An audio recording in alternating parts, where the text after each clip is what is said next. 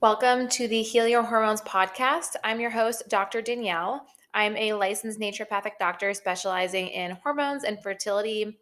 And today's topic is really special to me because it's something that I struggle with, and that is thyroid health.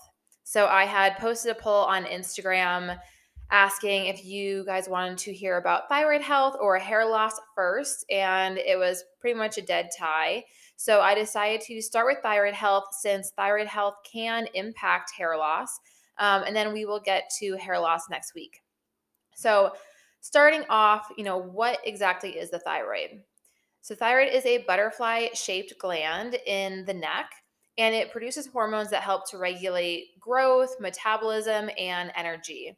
So really important for essentially every system in our body because every cell uses thyroid hormones to some degree. When you go to your primary care doctor or your gynecologist for your annual exam, they often feel for your thyroid in your neck. And what they're feeling for is any sort of enlargement or swelling that may indicate inflammation in the thyroid. Now, thyroid dysfunction is fairly common. Roughly 12% of the US population will develop some form of thyroid dysfunction in their lifetime. And it's estimated that about 60% of people with thyroid dysfunction are unaware they have it. So, really important to know the signs to watch for and to be getting tested, especially if you are a woman. Women are 5 to 8 times more likely to have thyroid problems than men. Now, when I was thinking about what I wanted to cover in this episode, there are so many different directions that you can go with thyroid health. And for the sake of not having this episode be 2 hours long, I'm really going to focus on hypothyroidism, which is the most common thyroid dysfunction in women. So, hypothyroidism is essentially low functioning thyroid, and it can onset at any time. So, for me, when I was diagnosed, I was 19 years old and I was in college at the time and I was extremely fatigued. I mean, I was having to go to bed at 6 p.m. Every night. My roommate, she was a freshman as well, and she wanted to be social and, do the normal college things. And I was probably just such a bum roommate because I was exhausted. I kind of suspect that a camping trip is actually what kind of triggered my hypothyroidism. It is something that runs in my family, so it's something that I did expect to get at some point, but 19 was pretty young to be diagnosed with it. At the time, I was dealing with my eating disorder, so I was going to the doctors pretty much weekly and getting blood work done. So before I went on this camping trip, my thyroid lab results were normal. And then when I went on this camping trip, we used iodine tablets um, to basically clean the water and make it accessible for drinking. And this was a 9-day backpacking trip. So we used the iodine tablets for, a considerable amount of time. And then when I got back and I started doing my thyroid labs again with my doctor, my thyroid came back as off. And we'll talk a little bit about iodine and thyroid health, but it can trigger hypothyroidism in some. And I think that for me is what kind of got the ball rolling a little bit earlier on. I think that, I'm 30 now. I think by now I probably would have been diagnosed with it regardless, but 19 was very young. And then at that time, I was started on medication, and within 6 to 8 weeks, I was feeling like myself again. So it was nice to get answers as to why I was so tired. Now, with hypothyroidism, there are a few causes, but the most common cause is a condition called Hashimoto's. So, this is an autoimmune condition where our immune system essentially attacks the thyroid. It creates antibodies that prevent the thyroid from making the hormones that it needs to and can also increase inflammation. So, Hashimoto's, because it is an autoimmune condition, often runs in families. So if you have a mom or a grandmother or an aunt who has Hashimoto's, definitely worth getting tested yourself. And we'll talk about what testing will look like. So because the thyroid makes hormones that help to regulate metabolism and energy production, when our thyroid isn't functioning well, essentially our whole body slows down. So we see things like low energy, so daytime fatigue, We might see constipation because our bowels are not as active. Our digestive tract is not able to kind of clear any stool as efficiently. We may also be really sensitive to cold. So this was something that I also noticed when I was diagnosed. I would be freezing and have to have, like 4 or 5 blankets on my bed when my roommate would just have one. So if you're that kind of person that is always adding on layers and just can never seem to get warm, definitely consider having your thyroid checked. We can also see irregular periods. So we'll often see periods more than 35 days apart. When I was diagnosed, I was not having my period, but I was also struggling with my eating disorder. So it's really hard to say what was causing what. Hair loss, of course, like I mentioned, is a symptom of low thyroid function. And then dry skin, which is, if you're listening to these symptoms so far, you may be saying, well, a lot of these sound like PCOS. And you're right. Low thyroid function does look very similar to PCOS. And there are a few differing characteristics. And one of them being with low thyroid function, we typically see dry skin. And with PCOS, we typically see oily skin or acne due to the high testosterone. Now, this isn't a hard and fast rule. I've worked with patients who have thyroid dysfunction who didn't have dry skin. I've worked with women with PCOS who did have dry skin, but just kind of generally, that's typically what we tend to see. Also, with low thyroid function, we may see thinning of the eyebrows, especially the outer part of the eyebrow. We may see weight gain because metabolism slows down, depression, and then joint pain is often seen with high antibodies because of the inflammation. So just some important signs to look for, especially if you have PCOS. It's important to not assume that all your symptoms are PCOS if you haven't had your thyroid checked. Women with PCOS are more likely to have Hashimoto's antibodies than women without PCOS. So it's absolutely possible to have both hypothyroidism and PCOS, and how you address both are going to be a little bit different. So it's important to know if you're dealing with one or the other or both. Also, with low thyroid function, we can see infertility. So because of irregular periods, it can make it difficult to get pregnant. Women with thyroid antibodies also have a higher risk of miscarriage. So really important to be testing those if you struggle with recurrent miscarriages. And then also really important to be checking your thyroid function during pregnancy. So because pregnancy is a stressor on the body, it's this big life event, this big physical change, it can trigger hypothyroidism either during pregnancy or after pregnancy. And it's actually been found that women with hypothyroidism, unmanaged hypothyroidism, when they're pregnant, have a higher chance of having a child with Down syndrome than women who are not hypothyroid. So really important that if you're pregnant, you've had your thyroid checked at least once. Usually I recommend around like that 6 to 8 week mark. And then if there's any suspicion that you are borderline hypothyroid, checking every 6 to 8 weeks after that. Now, if you are diagnosed with hypothyroidism during your pregnancy, it's a really easy fix, and it can be fixed really quickly with medication, which we will talk about. So it's not something necessarily to panic about, but it is something to address as soon as you can. Now, I want to talk a little bit about thyroid hormones, because to understand all the different hormones that are at play when it comes to our thyroid health will help you develop a better understanding of how to test your thyroid and what you should be looking for. So, there's a hormone called thyroid stimulating hormone, which is abbreviated TSH. And this is a hormone that's actually made in our brain, and it signals our thyroid how much hormones to make. So essentially, TSH is kind of like the communicator, the messenger. It says, okay, I can sense from the body that hormones are low, or I can sense from the body that hormones are high, and it will kind of regulate the thyroid to know how much to produce. From there, the thyroid makes a hormone called T4, which is an inactive hormone, meaning it doesn't have any activity in the body. T4 then has to be converted into T3, which is essentially just when an iodine molecule is removed. And then this becomes the active thyroid hormone. So when we have a lot of T3 in our body, it will signal to the brain, hey, the thyroid is doing its job. We've got plenty of T3. You can decrease TSH. And that way there's not as much TSH being sent to the thyroid to stimulate thyroid production. So it's kind of this like negative feedback type loop. On the other end, if T3 is low, so maybe the thyroid isn't making enough T4, or for whatever reason we're not converting T4 to T3 efficiently, then the brain will sense that and it will say, okay, T3 is low, we have to increase TSH, almost as a way of like, I picture TSH as like yelling at the thyroid saying, hey, wake up, let's get going, make more hormones.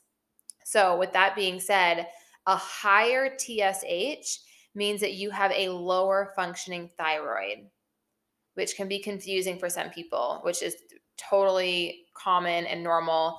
Because typically we think of, oh, more is better. So more TSH must mean that my thyroid is, making a lot of hormones, but it's actually the opposite. A higher TSH means that your brain is having to yell at your thyroid to make more hormones. Now, typically with conventional medicine, when they are assessing thyroid function, they are only looking at TSH. Occasionally, if TSH comes back abnormal, then they'll look at T4, but typically it's just TSH. Now, as I explained with the thyroid hormones, you now know that TSH is not the only indicator of thyroid health, and there are many steps along the way that could potentially be backed up that would cause us to not have enough T3 and use it properly. With TSH, this is typically a test that your gynecologist or your primary care doctor will order every year, should be ordering every year, especially for women. But I would not assume that they're doing it. I would definitely ask your doctor to see your results and make sure that it's being done, especially if you plan to get pregnant in the future or if you are trying to conceive now.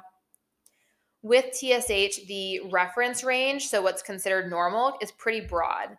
So depending on the lab, it's roughly between 0.5 to 4.5. So essentially, if your TSH was towards 4.5, it would mean you have a lower functioning thyroid. If you have TSH really low towards like 0.3, 0.4, it means you might have an overactive thyroid.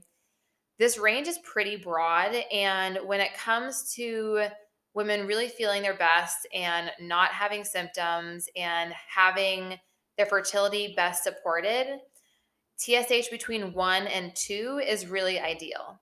Some women do feel fine with a TSH between 2 and 2.5 and have no problem getting pregnant. But if you are struggling to get pregnant and you have your TSH checked and it comes back as 3.0, then I would definitely work with your doctor to bring it down into that 1 to 2 range.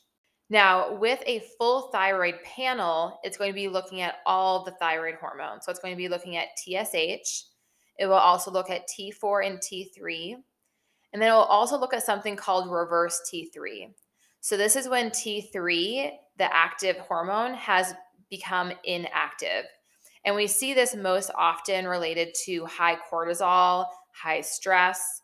It might be related to blood sugar imbalance or inflammation. So really important to note, are you making enough T4? Is that being converted well into T3? But then also, is that staying in that T3 form, or is it being converted back into that reverse T3? So that's something that your thyroid panel will look at as well. And then with Hashimoto's, we want to be looking at antibodies. So I recommend any women who have been diagnosed with hypothyroidism, if you do not know if you have Hashimoto's and you don't know your antibody status, I would definitely ask your doctor to test you just so that you know what the driving cause of your hypothyroidism is. So 2 antibodies that would be looked at are called TPO, anti-TPO antibodies, which essentially stands for anti-thyroid peroxidase antibodies. And TPO antibodies are most helpful for assessing thyroid inflammation. Now, it is possible to have high antibodies and have Hashimoto's, but not have it impact your thyroid. So that in that case, you would want to work on reducing antibody levels. So that way they don't cause thyroid damage. Other antibodies that are often looked at are anti-thyroglobulin antibodies. So these are anti-TG antibodies. These are not as great of an indicator of thyroid inflammation, but are an indicator of Hashimoto's. So good to look at both. TPO antibodies, definitely more helpful. Now, one thing important to note when you are getting your thyroid test done, and this will be a blood test, it's important to stop taking any supplement with biotin for 2 days before you do your test, because biotin can cause false results for T4 and T3. So basically, the results will be potentially inaccurate. So, biotin is commonly found in multivitamins, in prenatals, in hair and nail supplements. So, check in with your doctor before you discontinue any supplement that they have put you on, but definitely a conversation to have with your doctor, and just get the green light for discontinuing that 2 days before your test. That way, you get truly accurate results. All right. And then I want to spend the rest of this episode diving into how you can support thyroid health.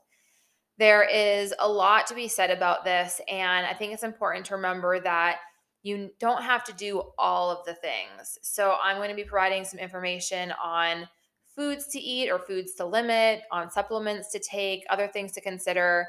And this is really just education for you, information to take to your doctor and have a conversation and discuss, maybe which options are better for you based on your health history and your symptoms.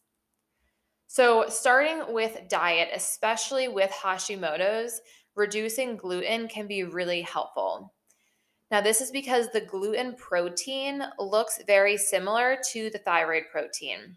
So, if we have Hashimoto's and our immune system, for whatever reason, is programmed to see our thyroid and look at it as an invader and create this inflammatory immune response type attack on our thyroid, then when we eat gluten, this immune response will be heightened, meaning we will make more antibodies, there will be more inflammation and more attack on our thyroid.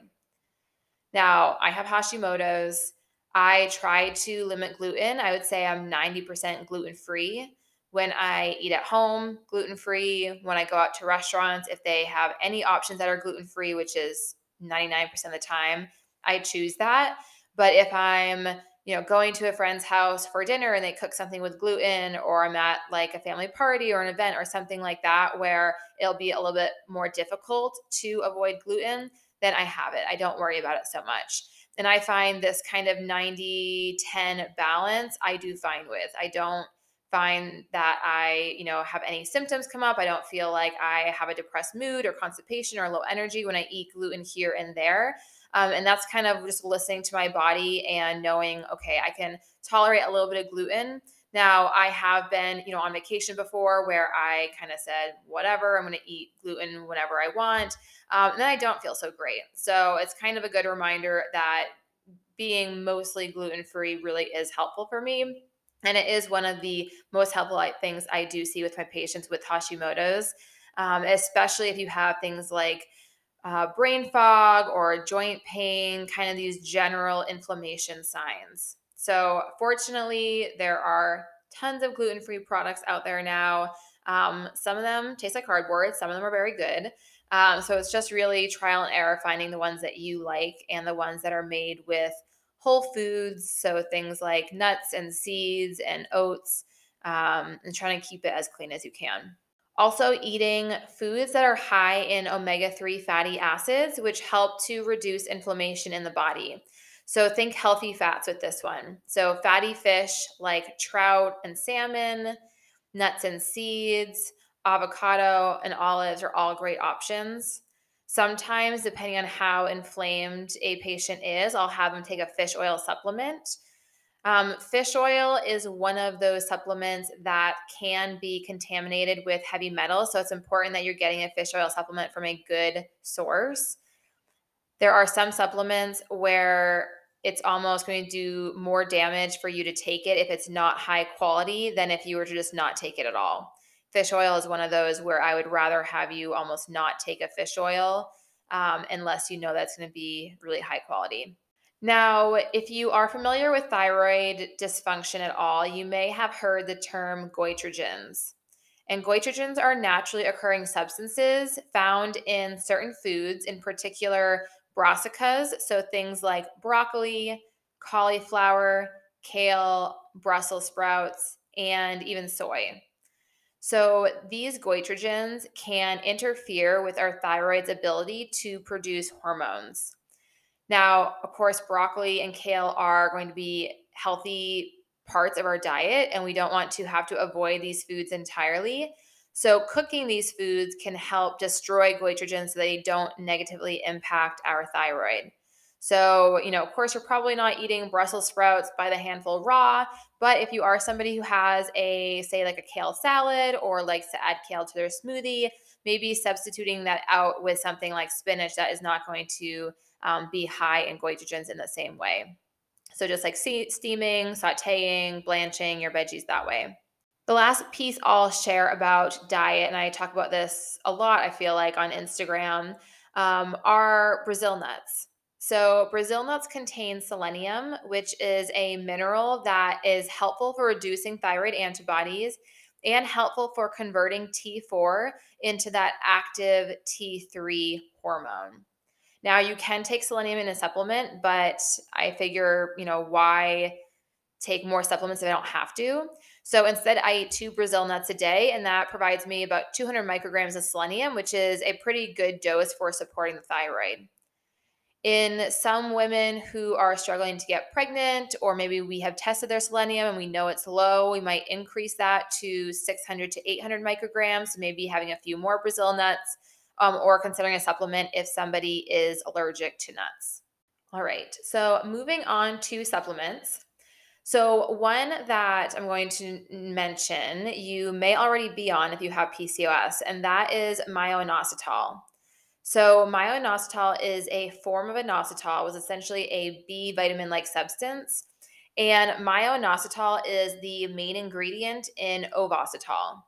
And if you have PCOS and you've either worked with me or another provider who specializes in PCOS, or maybe you've just done some Google searching, you may have come across ovositol and use it to help regulate your cycles.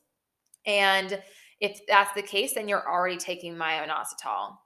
Myo-inositol helps to reduce TSH. So remember, the lower the TSH, the better functioning your thyroid, and helps to reduce antibodies. And research has actually shown better outcomes when myo-inositol is taken with selenium. So if you're already taking ovositol, add in some Brazil nuts and see how that can potentially support your thyroid health.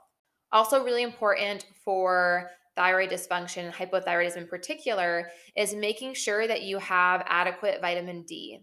So, vitamin D is going to help to make T3 that active hormone and help reduce antibodies, as well as regulate the immune response that we are having to the thyroid. So, really important that you test your vitamin D first before you start supplementing. Or if you have been supplementing, it probably would be still worth testing to make sure you're taking the appropriate dose. So if you go to, say, a CVS and you get a vitamin D supplement there, the standard dose that you're going to be taking is 2,000 IUs. And this is enough to maintain your vitamin D levels, but it's not enough to raise your vitamin D. So if you're really deficient, 2,000 IUs is not going to do much for you. With vitamin D, I really like to see levels around 65. I would say on average, when I test my patients who are not supplementing, their vitamin D comes back between 25 to 30 is the average. So making sure you're taking the right dose for you, and also not just taking a crazy high dose just because you assume your vitamin D is low, because vitamin D is a fat soluble vitamin, meaning it is stored in our fat. We don't urinate it out like we do with B vitamins. So we can overdo it. So it's really important if you're supplementing to be testing your levels and knowing exactly what dose is right for you. Another supplement worth mentioning is glutathione, which is a potent antioxidant. So it helps to protect against free radical damage. And it's found often to be low in women with Hashimoto's. So for some women, supplementing with glutathione, even short term, can help support those antibody levels. Another supplement I love for Hashimoto's and hypothyroidism is ashwagandha. So this is an adaptogenic herb, and by adaptogenic, I mean it helps the body adapt to stress. It also helps to increase T3 and T4 and helps to regulate cortisol, our stress hormone, which leads to less inflammation. So I really love this herb for women who are hypothyroid, who are really stressed, or, maybe from work stress or life stress, this is usually my go-to kind of first line choice for a supplement that's going to support both their stress response and their thyroid. Now, also really important to look at your iron levels, because iron helps to transport T3 into cells to be used. So maybe if we have enough T3, but our cells aren't able to use it, it's not really going to do us much good. So iron can be a really hard mineral to absorb.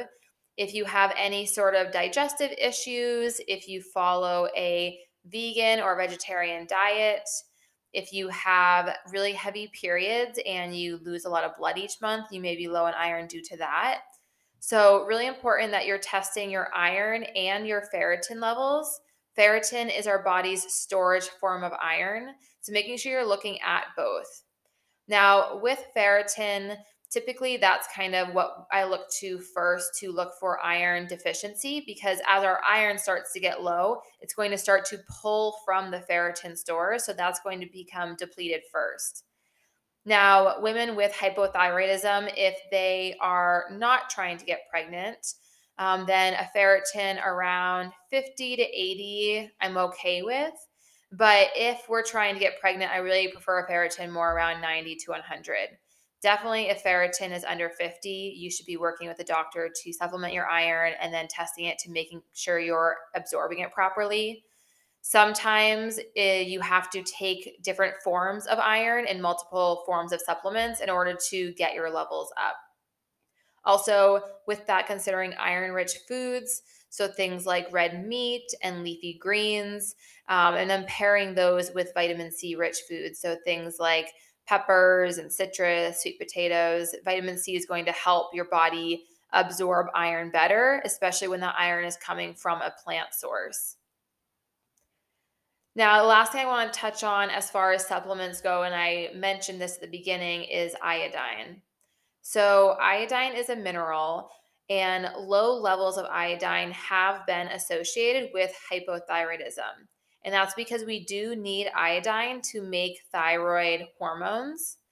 However, high levels of iodine have also been associated with hypothyroidism. So essentially, we have this kind of Goldilocks position with iodine where we don't want too much, we don't want too little, we want to be right in the middle. And that's why I personally do not recommend supplementing with iodine, because it is such a fine line of too much, too little. But rather, I prefer my patients to get their iodine through foods. So things like seaweed, animal products, so eggs, beef, chicken, fish, and then even some fortified cereals. Now, some other things to note with hypothyroidism is it's important to rule out gut infections. Now, especially something like H. pylori, which is a bacteria that can also cause ulcers in the stomach. Certain gut infections can bind to TSH and increase antibodies. Now, typically with my Hashimoto's patients, we won't go straight to stool testing. We'll usually do some foundational work first and see if we can get their thyroid under control that way, because it's not always a guarantee that a gut infection is causing Hashimoto's. So typically after 2 to 3 months of care, if their thyroid isn't significantly improving and their symptoms aren't getting better, then we'll go to stool testing next. I just prefer not to, go down all these rabbit holes of testing, because you could potentially, one, it's a lot of money, and two, you might be looking for something that doesn't really overall impact the patient's health that much. So kind of ruling out, foundational work first, looking at the nutrients to support the thyroid, and then next step, looking at potential gut infections. Also, really helpful to exercise daily in a way that you enjoy. So, exercise helps to increase cell sensitivity to thyroid hormones, but also really important that we're exercising in a way that doesn't further increase inflammation. So, I prefer low impact movements like Pilates, yoga, walking, and strength training. Then the last piece I'm going to mention as far as managing thyroid health is just becoming aware of potential toxins that you may be exposed to often in your daily life. Now, this can include things that are in your personal care products. It could include maybe putting hot food into plastic Tupperware containers before it has cooled down, or maybe microwaving your food in plastics. It can include your water supply. So I'll be doing an episode purely on environmental toxins, but it's something to just start to brainstorm and kind of evaluate. I believe I mentioned this on the last episode, but if you're wanting to kind of get started with choosing cleaner products, I love the Environmental Working Group's Healthy Living app. So it's called Healthy Living. You can download it, and essentially it helps the consumer just become more aware of what is in their products and how the ingredients impact their health. So it allows you to scan the barcode on your product. So say like a shampoo or a household cleaner, and then it will give you a rating from 1 to 10, 10 being the most toxic. And I typically recommend trying to stick with products that rank 4 or less. So if you're wanting to kind of start to clean up your household environment, small changes over a long period of time are going to end up making huge changes in a year or 5 years or 10 years. So don't feel like you have to do everything at once, but maybe next time you go to the store to get a new deodorant, scan the code and see where the one that you are currently using ranks, and then maybe if it ranks a little bit higher on the toxicity scale, maybe choosing something that's a little bit cleaner.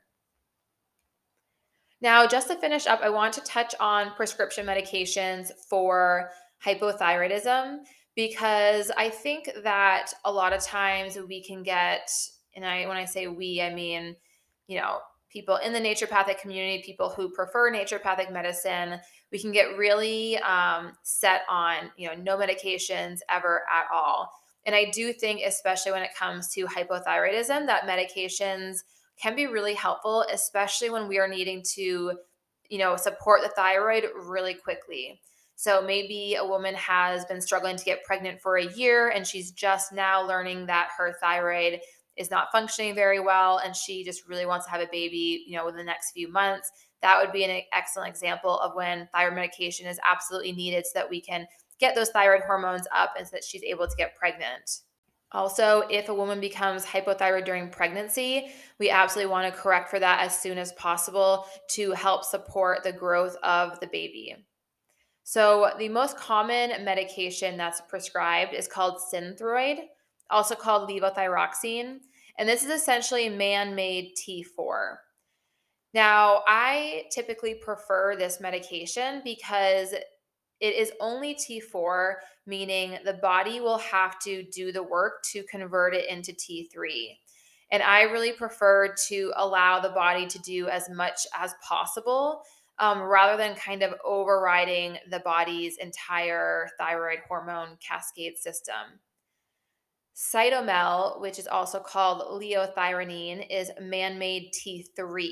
So this is just purely giving your body the active hormone. No conversion is happening.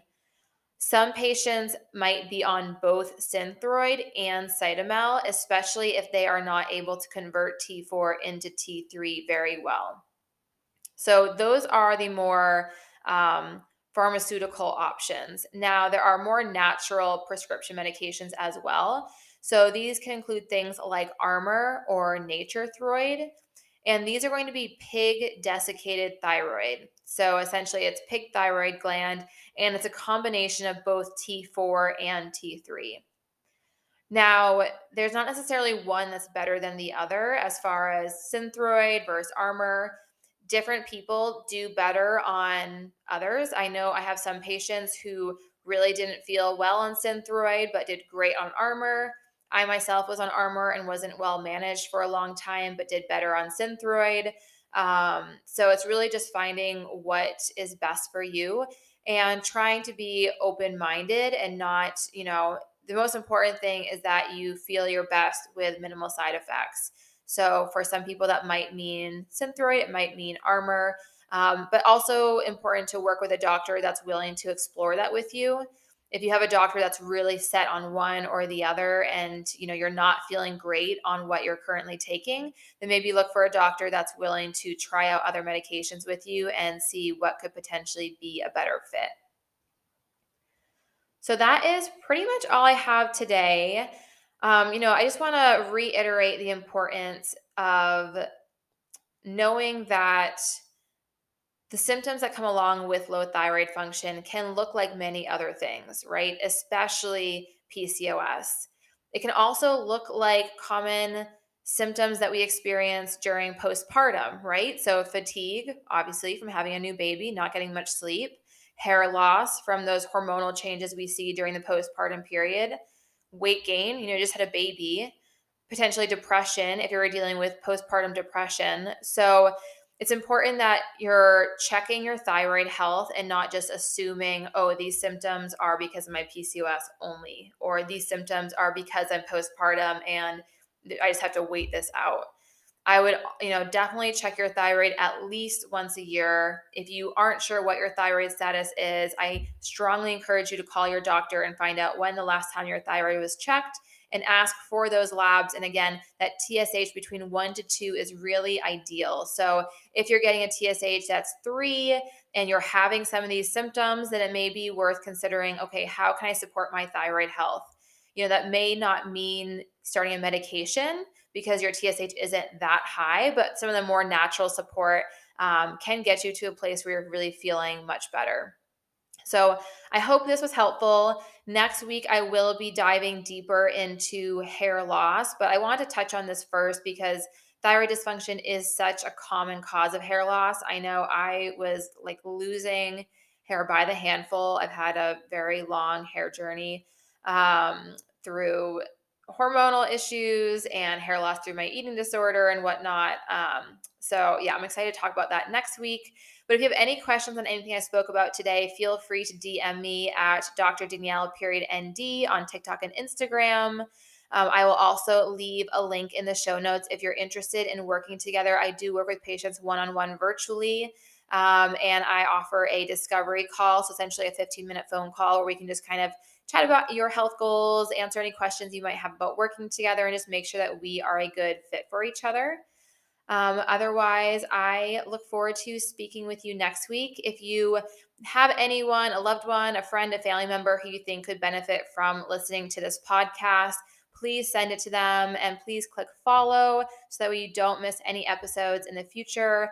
All this information I think is so valuable and you never know what is going to hit home for you.